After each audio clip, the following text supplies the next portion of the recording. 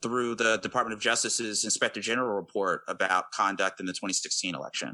And I want to be very clear here. This was not just about the Trump campaign or a specific individual. What the Department of Justice recognized and found out through analyzing surveillance applications from the FBI is that the government, specifically the Federal Bureau of Investigation, just wasn't following the law. That is Billy Easley.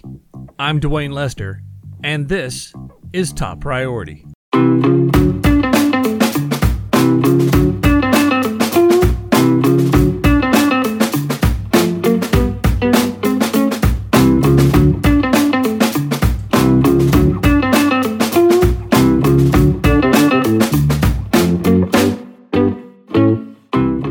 Welcome to Top Priority, a production of Americans for Prosperity Foundation.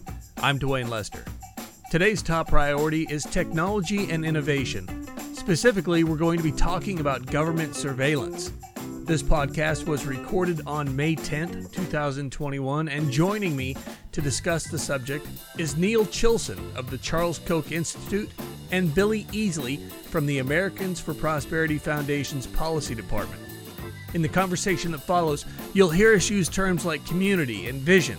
You'll hear us talk about mutually reinforcing principles. And before we get into the interview, let's talk about what those things mean. Americans for Prosperity Foundation is part of the Stand Together community. A link to the Stand Together website is included in the show notes. Now, each episode, we focus heavily on how our vision guides our decisions in the different specific areas of focus we're trying to impact. We call these priority initiatives. Sometimes we abbreviate them, and we call them PI or PIs. Now, the vision is ambitious. We break barriers that stand in the way of people realizing their potential. This moves our society towards one of mutual benefit, where people succeed by helping others improve their lives. This vision is built upon 4 mutually reinforcing principles, which we'll also discuss.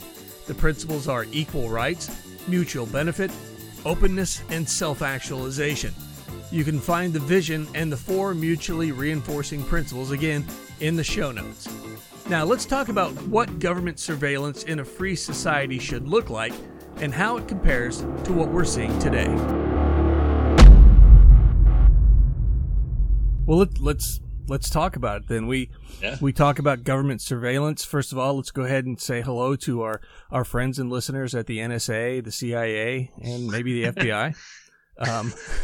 And say, government surveillance is something that a lot of people are concerned about. My question to you two, wherever you want to start, Neil, Billy, how concerned should people be about it? I think people should really be concerned about government surveillance and the limitations, both through statutes and the law and through our cultural norms about how we think the government should win and how the government should be able to surveil American citizens. And I think the best way to sort of start this sort of discussion is to sort of acknowledge 2 things. First of all, there is such a thing as legitimate government surveillance of individuals who are suspected of engaging in crime, right? And when we think about this, we think about the same sort of judicial due process oversight features that basically apply to any other situation where the government has the ability to ask for an imposition of liberty, right? And if those sort of guardrails are in place where the government says, hey, look, we're going to go to a court. We're going to lay our case out about why should we be able to listen to John Doe's, why we should be able to wiretap John Doe's cell phone, or why we should be able to track his cell phone location, right? And we have a judge who says, all right, let me review that evidence, and you have proven that there's a reasonable suspicion here, and I'm going to allow this to move forward. In my view, that sort of process and guardrail process to ensure that someone's rights are respected and that there's a neutral arbiter like a judge being able to review the government's case, that is materially and constitutionally different than what we see in other situations with regards to the Foreign Intelligence Surveillance Act and the sort of wanton, warrantless government surveillance that our organization, our community is targeting for reform. So I just want to note that when it's legitimate government surveillance, what I'm talking about is some sort of action from a due process, literally a court being able to analyze the evidence and make a determination instead of the government deciding to make a determination on its own to engage. And then the last point I'll make on this is the flip side of this. What does warrantless surveillance look like? And what impacts does it have on individuals and communities? And the prototypical example that I always bring up is the surveillance of civil rights leaders by the FBI. That was the use of government surveillance tools in order to influence matters of public policy without the sort of due process protections that are necessary under the Constitution. And it had major impacts. Martin Luther King was contacted by the FBI director, right? I mean, that's kind of crazy and a really sort of deleterious view of government power and authority in people's lives. So if we don't get this balance right, not only does it allow the government to engage and harm people's ability to advocate for particular views, it also harms their ability and credibility to engage in actually justified investigations. Yeah, and I think I'd just add on that, Billy is a much deeper expert on Fourth Amendment government surveillance stuff than me. But one thing that is pretty clear in this space, even to a dabbler like myself, is that what we call the pacing problem generally in tech policy, which is this problem that technology moves fast and law develops slowly, is enormously problematic in the government surveillance space, in part because of how the law has treated content or data that a third party has about you. So, for example, when I send an email through Gmail, that's a third party, right? And the law around that right now puts less protection on that content than it does on my own conversations within my house. Even though many of us see and in a really connected world, the technology has moved so that we have a lot of private transactions that happen that involve third parties, much more so than even 10 years ago, and especially more than like 50 years ago when some of this law developed. And so there's a real problem.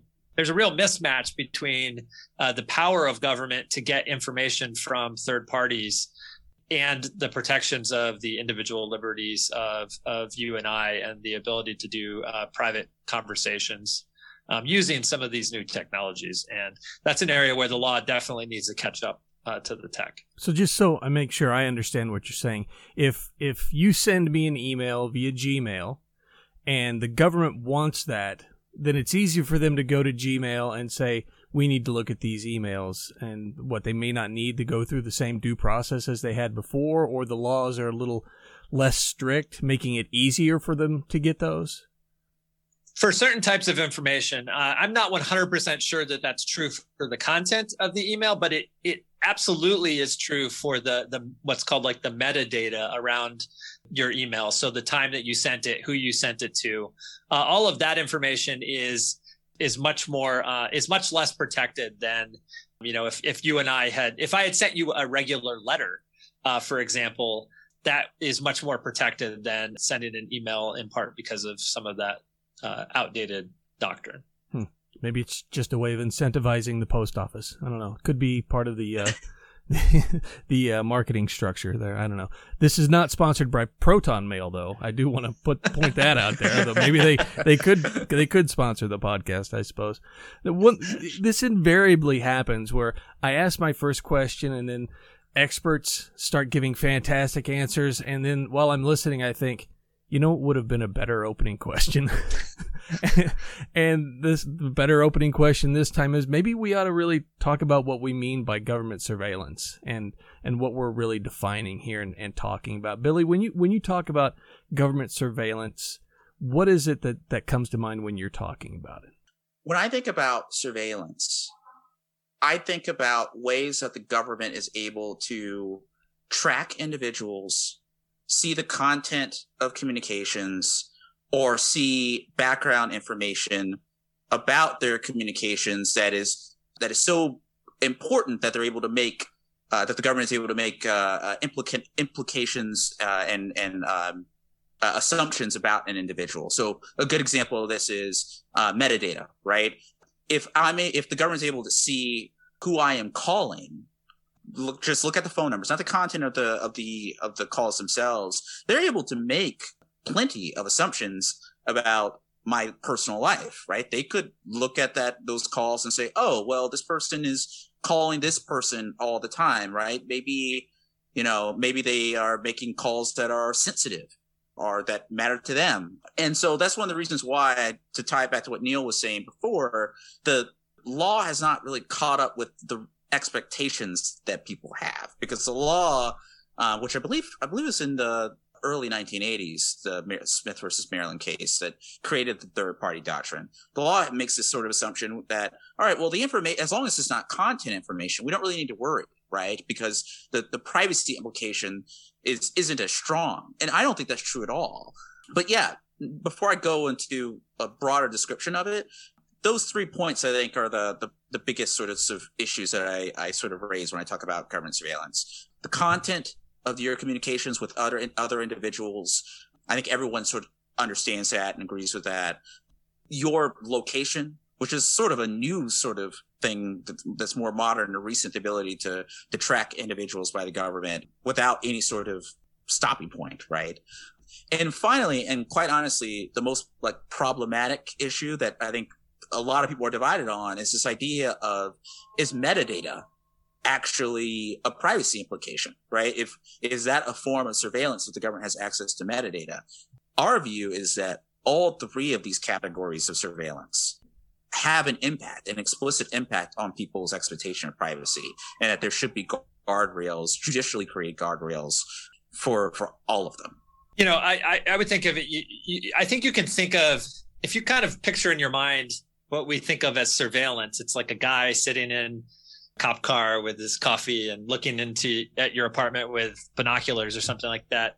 And I think what Billy is saying, and that I agree with 100%, is that technology has made it so that in many ways government can do that without having the guy in the car with the binoculars, right? Like they can get all that information much more easily without the resource costs that served as a sort of constraint and therefore a sort of practical provider of freedom often, where even if the government wanted to do that to everybody, they couldn't do it to everybody. And now they can sort of do it retrospectively, right? Like it can be as if, given the technologies that we have, as if there was a cop sitting outside of our apartment the whole time, as soon as the police, as soon as the government is interested in finding out something about us. And that's problematic. That's new. Like Billy said, obviously there are legitimate reasons for government to surveil, and we don't want to hinder those. But the balance in many ways has shifted quite far towards the possibility of government doing it.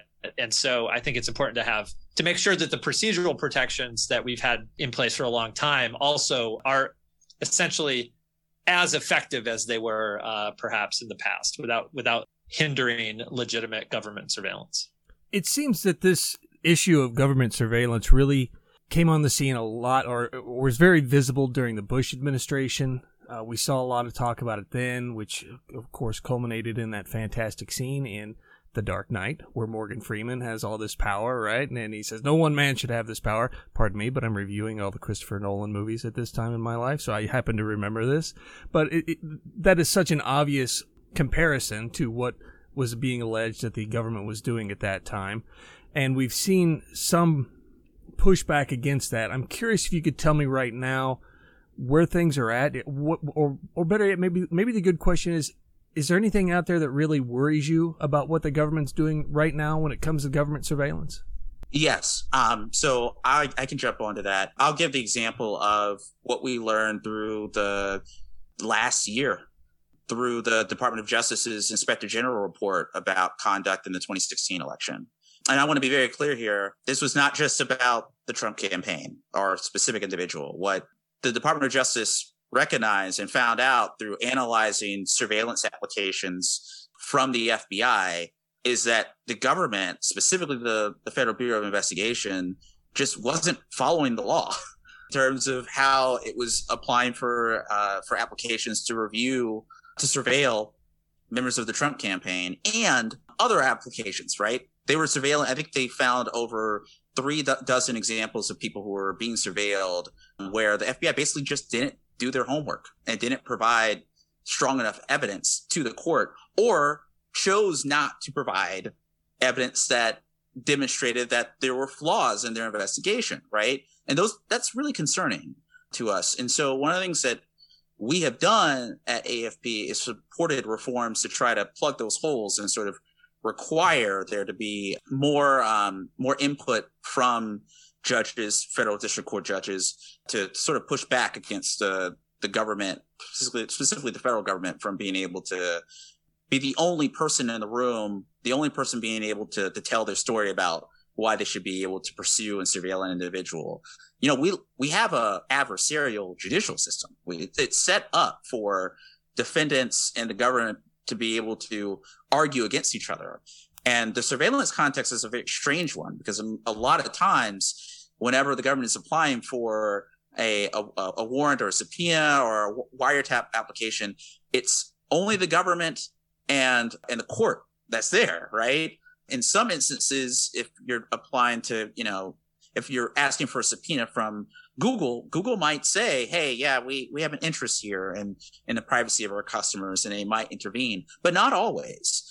So it's really important that Congress have rules in place that require the FBI and other agencies to be honest, quite honest with you, right? About both the flaws in their investigation, any extenuating circumstances, or what's the Brady reference? Do you remember this, Neil? It's exculpatory evidence, evidence that demonstrates that the person might be innocent of the crime that they're being accused of. The government has a responsibility to disclose that, even in surveillance context, and they should.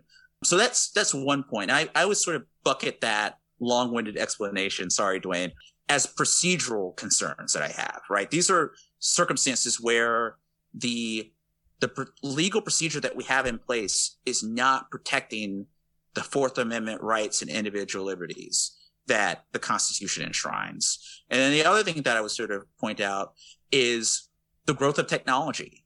We've seen this time and time again in Supreme Court cases where the Supreme Court has said, hey, we need to sort of, the expectations of privacy have changed now, or property rights are being impacted by the use of these surveillance issues. So 2 quick examples of this. I believe it was either Scalia or Alito who sort of used a property rights argument for GPS signals to be placed on cars, right? They said, hey, look, you can't just put a GPS signal on a car and then just in perpetuity follow an American citizen through that, right? There has to be some sort of guardrail about that. And this was a case where I believe the government got a GPS warrant for 20 days and they followed the car for a full month instead, right? And they said, oh, well, it's fine. There's no reasonable expectation of privacy here. No. The technology has changed. People expect that the government is able to follow where they drive constantly, right? And then the other case I would sort of give an example is, I believe it's the Carpenter case. I think this is the cell phone location tracking case, where basically the Supreme Court established that people have an expectation of privacy in their cell phone location. That if the government wants that information, they have to put out a warrant for it. And I think those are circumstances where the law is trying to catch up with technology, except I would argue that the law is at least 5 to 10 years late on that curve. And that's the reason why I think it's really important that Congress and state legislatures, I'll also add, sort of create their own privacy protective policies instead of waiting for courts to engage. Neil, anything? I don't have a ton to add, except that was the case that Billy was referencing is called United States versus Jones, and it was a Scalia decision. It's a very interesting case worth reading about slapping a tracker on somebody's car and when the government can do that and when they can't. And the Carpenter case that he was mentioning is another example of that third party doctrine and the Supreme Court trying to deal with that in a way that makes sense under the current technology, where the sort of naive application of it, simple application of it would say, well, obviously you gave this information. The justification, the justification for the third party doctrine is essentially you gave this information to somebody else, so you don't expect it to be private. That doesn't match with how actually anybody does this now. First of all, most people don't necessarily know that their phone is telling their cell phone company where they are all the time, constantly, that it actually needs to in order to work. And so that's not really, the Supreme Court was trying to square those things, where the third party doctrine in a simple application would just say, well, obviously you gave this information to a third party, so you don't have the same strength of a privacy interest in it. Whereas the Supreme Court was said, well, actually, that doesn't seem to make much sense, practically speaking, because that's not how anybody thinks about it. And so we are seeing the courts trying to grapple with this. But like Billy said, it's once in a while, and it's a slow process, and it's something that Congress probably definitely should engage on. We've been talking a lot about federal level stuff with metadata and cell phones and tracking, that sort of thing. But I'd like to dig a little bit down into the local level, where we have police departments who have technology and how they're using it. And some of the stuff I think we've talked, or I've read about something called ShotSpotter or Stingray. Could you tell me a little bit about the concerns there and our philosophy towards them? Yeah, sure. I'll start with the most problematic in my mind, which is the Stingray situation. So Stingrays are these sorts of cell phone, they mimic cell phone towers, right? So if I use my cell phone, if I'm calling someone, or even if it's just not being used at all, right? It's always connected to the network, sending out signals to cell phone towers. And you could use those towers to sort of triangulate someone's location. We've all watched CSI. You got this. So Stingrays are not cell phone towers, but they're used by police forces to be able to sort of mimic them and be able to get the information from cell phones, the signals that they're sending out constantly, right? And this is awful, right? This is a sort of use of technology, right? That the sort of sucking up of third-party location information without a warrant, right, that the public is unaware of, so there's no reasonable way that they would recognize that this is happening, right? And the government relies on it to actually engage in investigations. There have been situations, I remember there was a infamous case in Maryland where a public defender challenged the use of a Stingray, right? Because he said, hey, look, this is a violation of my defendant's Fourth Amendment rights. There was no warrant issued to be able to get this location information. And it was used by a government device that, we don't know anything about. And what I don't remember specifically what city it was that this was in Maryland, but what the prosecutor's office simply did was they said, okay, and they dropped the case.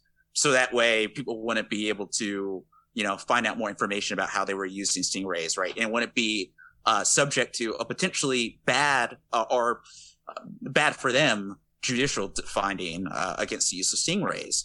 So the ACLU has really been on the case about this, I think correctly so, as a Fourth Amendment violation. So have we. And I think it's actually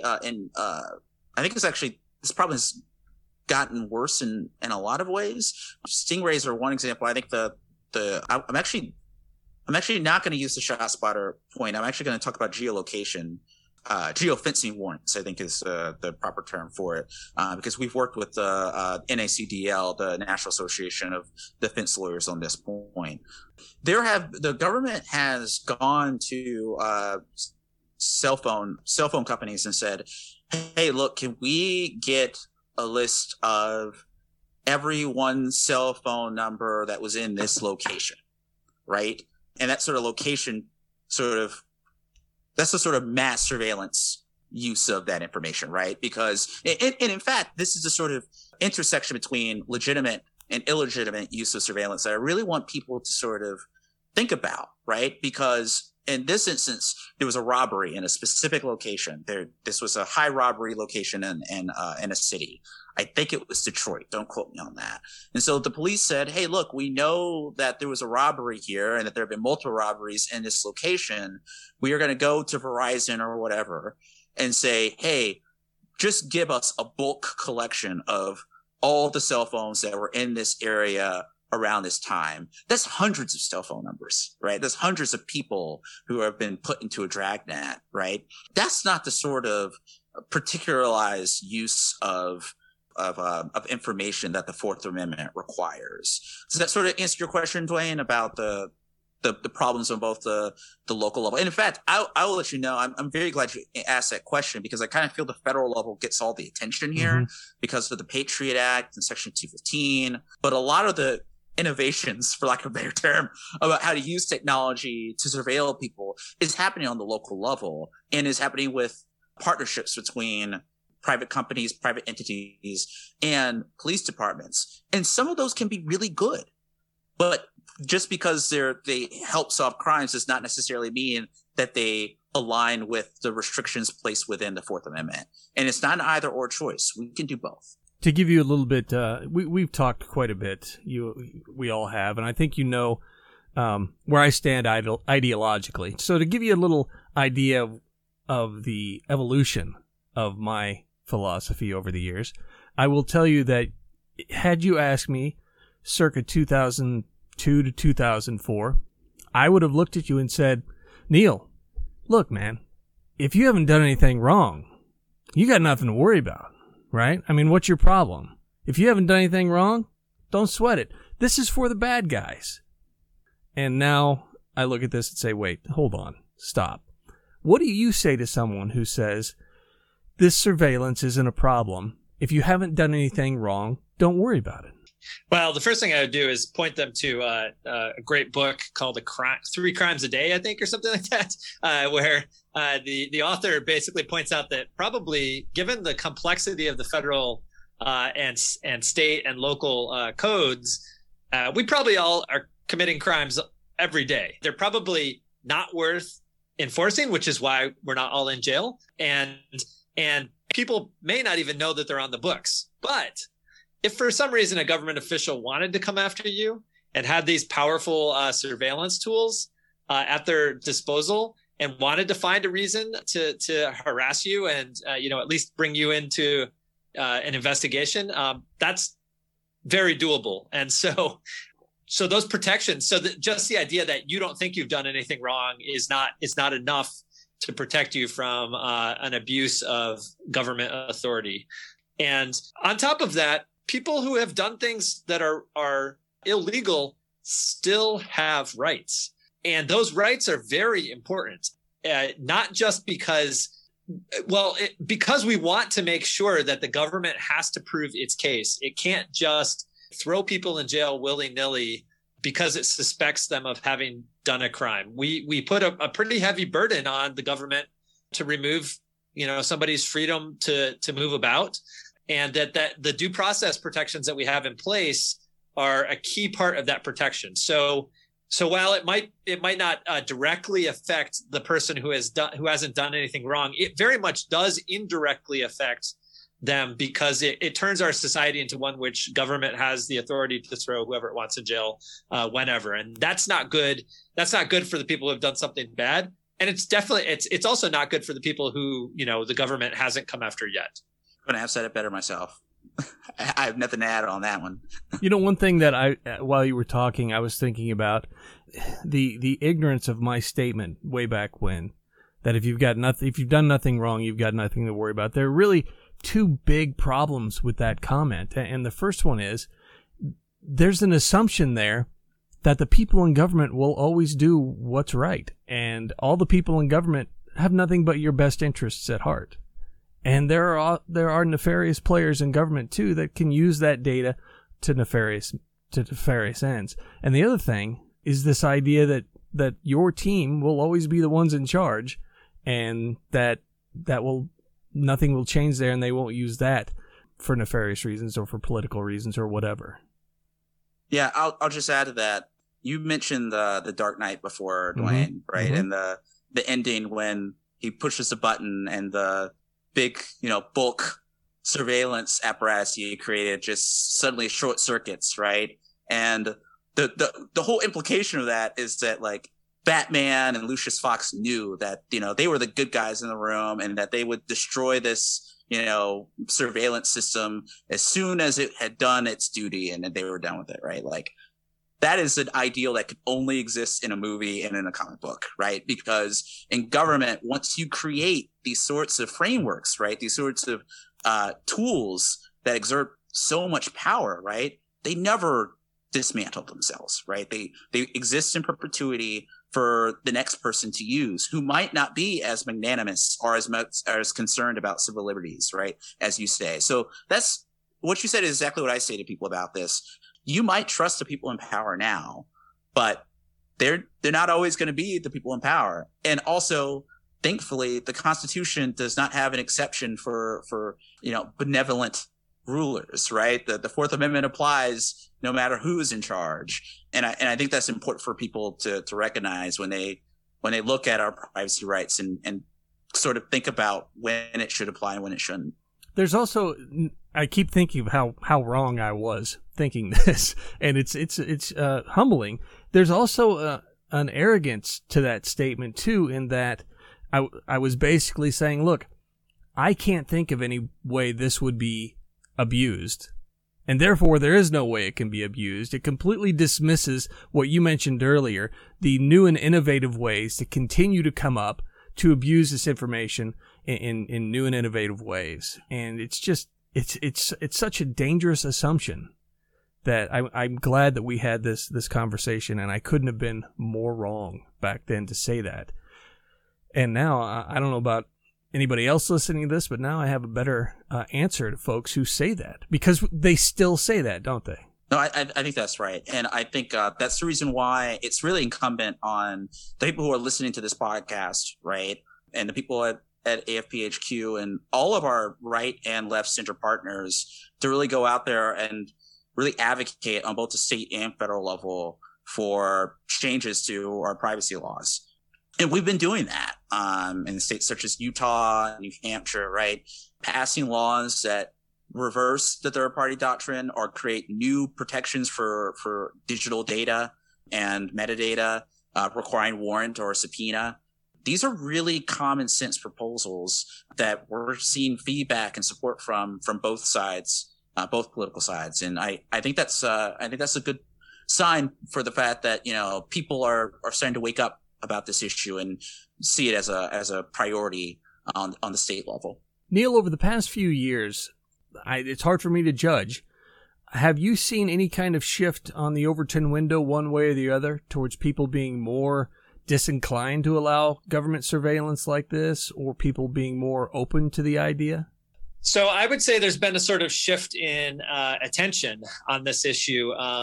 I think, post 2001, obviously there was a big push at the federal level to give tools to combat terrorism. And as always happens in a crisis, people who have been looking for additional authority have a ready list of items that they want government to pass, and they promise that this will help prevent the next crisis. That happened post 2001. I think there was a lot of backlash to that. That backlash has continued, but it hasn't, like Billy and I have both been saying, it hasn't really pushed the law to catch up. There's still lots of things that were both sort of broken post 2001, but were broken before 2001, frankly, and that really haven't been fixed very well. So there's still a lot of work to do in that government surveillance space. What I'd say is the shift in attention has been more over to the area that I spent a lot of time on, which has been in the commercial space, information gathering by commercial entities. I think the key thing to understand here is that the problems are pretty different in the sense that the big challenge with government surveillance is it's not in service of a market. There's no market feedback mechanism in government, right? Like Billy said, if you create a product, if that Batman product is created for surveillance for government purposes, it's not going away.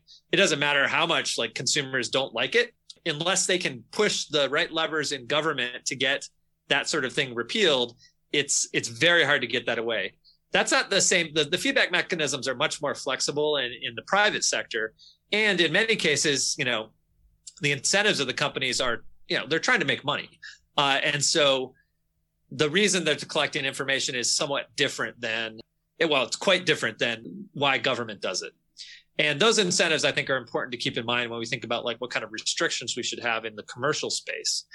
What I will say that brings me a lot of concern is where these two intersect, right? So, well, let me back up just for a second. I think it's often said that we don't have privacy protections in the US, but we have a whole armada of privacy protections. They're just not an overarching law, right? They're sector specific around healthcare, health information, location information, even cell phone information, on how private companies can use this information. And then you have the backstop of the Federal Trade Commission, which holds companies to their promises to consumers and stops unfair practices. So there's that's the backdrop for law enforcement. And, the FTC has brought hundreds of cases, including against all the big companies that we all think of as tech companies in the privacy space.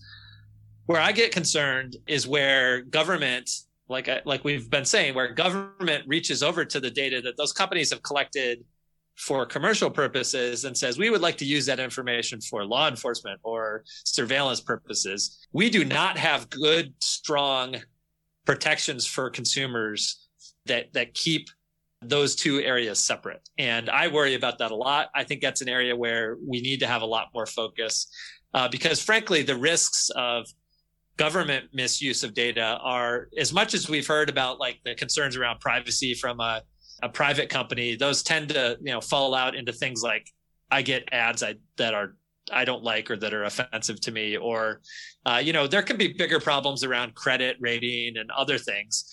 We have some laws to deal with that, but obviously there's some problems there. But when you're talking about the government throwing you in jail or collecting information on who your acquaintances are in order to keep track of what you're doing, those concerns are much more tangible, at least to me. And so finding a way to ensure that, the pretty powerful commercial uses that information can be put to are still allowed and that I'm allowed to enjoy the benefits from that without having to somehow surrender all that data to the government as well.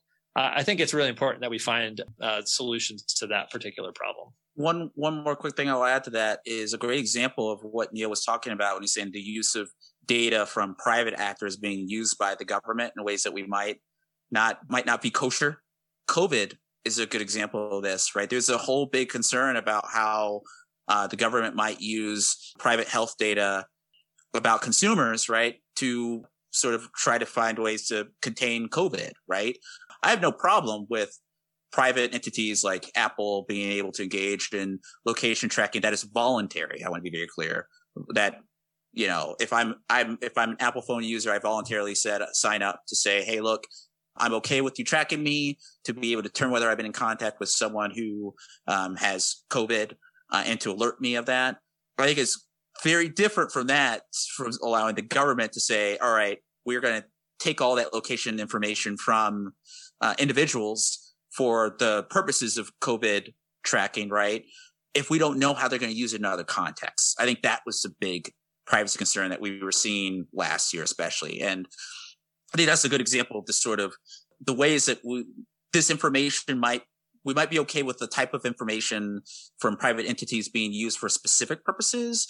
But what you forget is if it's shared with the government, it could be used for a whole host of other ones as well that implicate our liberty interests. Is there anything that we should have talked about that I didn't know enough to ask about? Anything that you came into this wanting to make sure that we touched on that we haven't yet? I think we should talk about the commercial data privacy issues that are bubbling up on the state and federal level, because these are two halves of the same question, right? How government uses this data and how the private entities that we interact with on a daily basis, Google, Facebook, Amazon, how they use that data and what consumer expectations are and what, if anything, the government should do to sort of be, moderate those sorts of agreements. And really, I think the person to do that is to my left, Neil. So I would love to hear his viewpoints on this and how he thinks the community should think about these issues. Big picture, we're talking about information use, both on the government level. We spent a lot of time on that, but the commercial use, like I said, has different incentives. Big picture, I would say we get a lot out of, trade is hugely beneficial and trade in information is hugely beneficial as well. And so when I'm communicating with Instagram by browsing through my feed and getting this free service where I get to see everybody's breakfast, what they ate for breakfast, and also get these targeted ads that I have to say are strangely effective on me anyways. There's an exchange going on there. And I think we all have seen the power of that exchange, the ability to share information and to for small businesses to reach customers around the world instead of just in their, whoever happens to show up at their storefront. So these are very powerful tools, and they rely on data. And the U.S. has had a approach to privacy that has largely focused on addressing problems when they pop up, what I would call a permissionless approach, rather than a precautionary approach, which says, hey, we don't know how this might be used badly. And so we should set a bunch of rules in place ahead of time. That sounds like good planning, but in a fast moving space like information technology, it often cuts off the things that could go right as well as the things that could go wrong.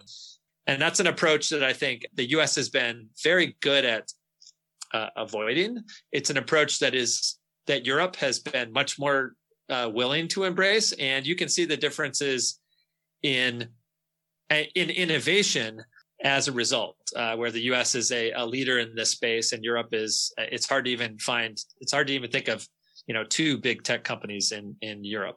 And I would say, despite that, there's not strong evidence that people in Europe feel like their privacy is more protected than in the U.S., despite the fact that they have this huge infrastructure of law around it. And so, as we're thinking through how to deal with this issue in the U.S., I think it's important that we focus on what are the actual problems that we're trying to solve? What harms are we trying to address?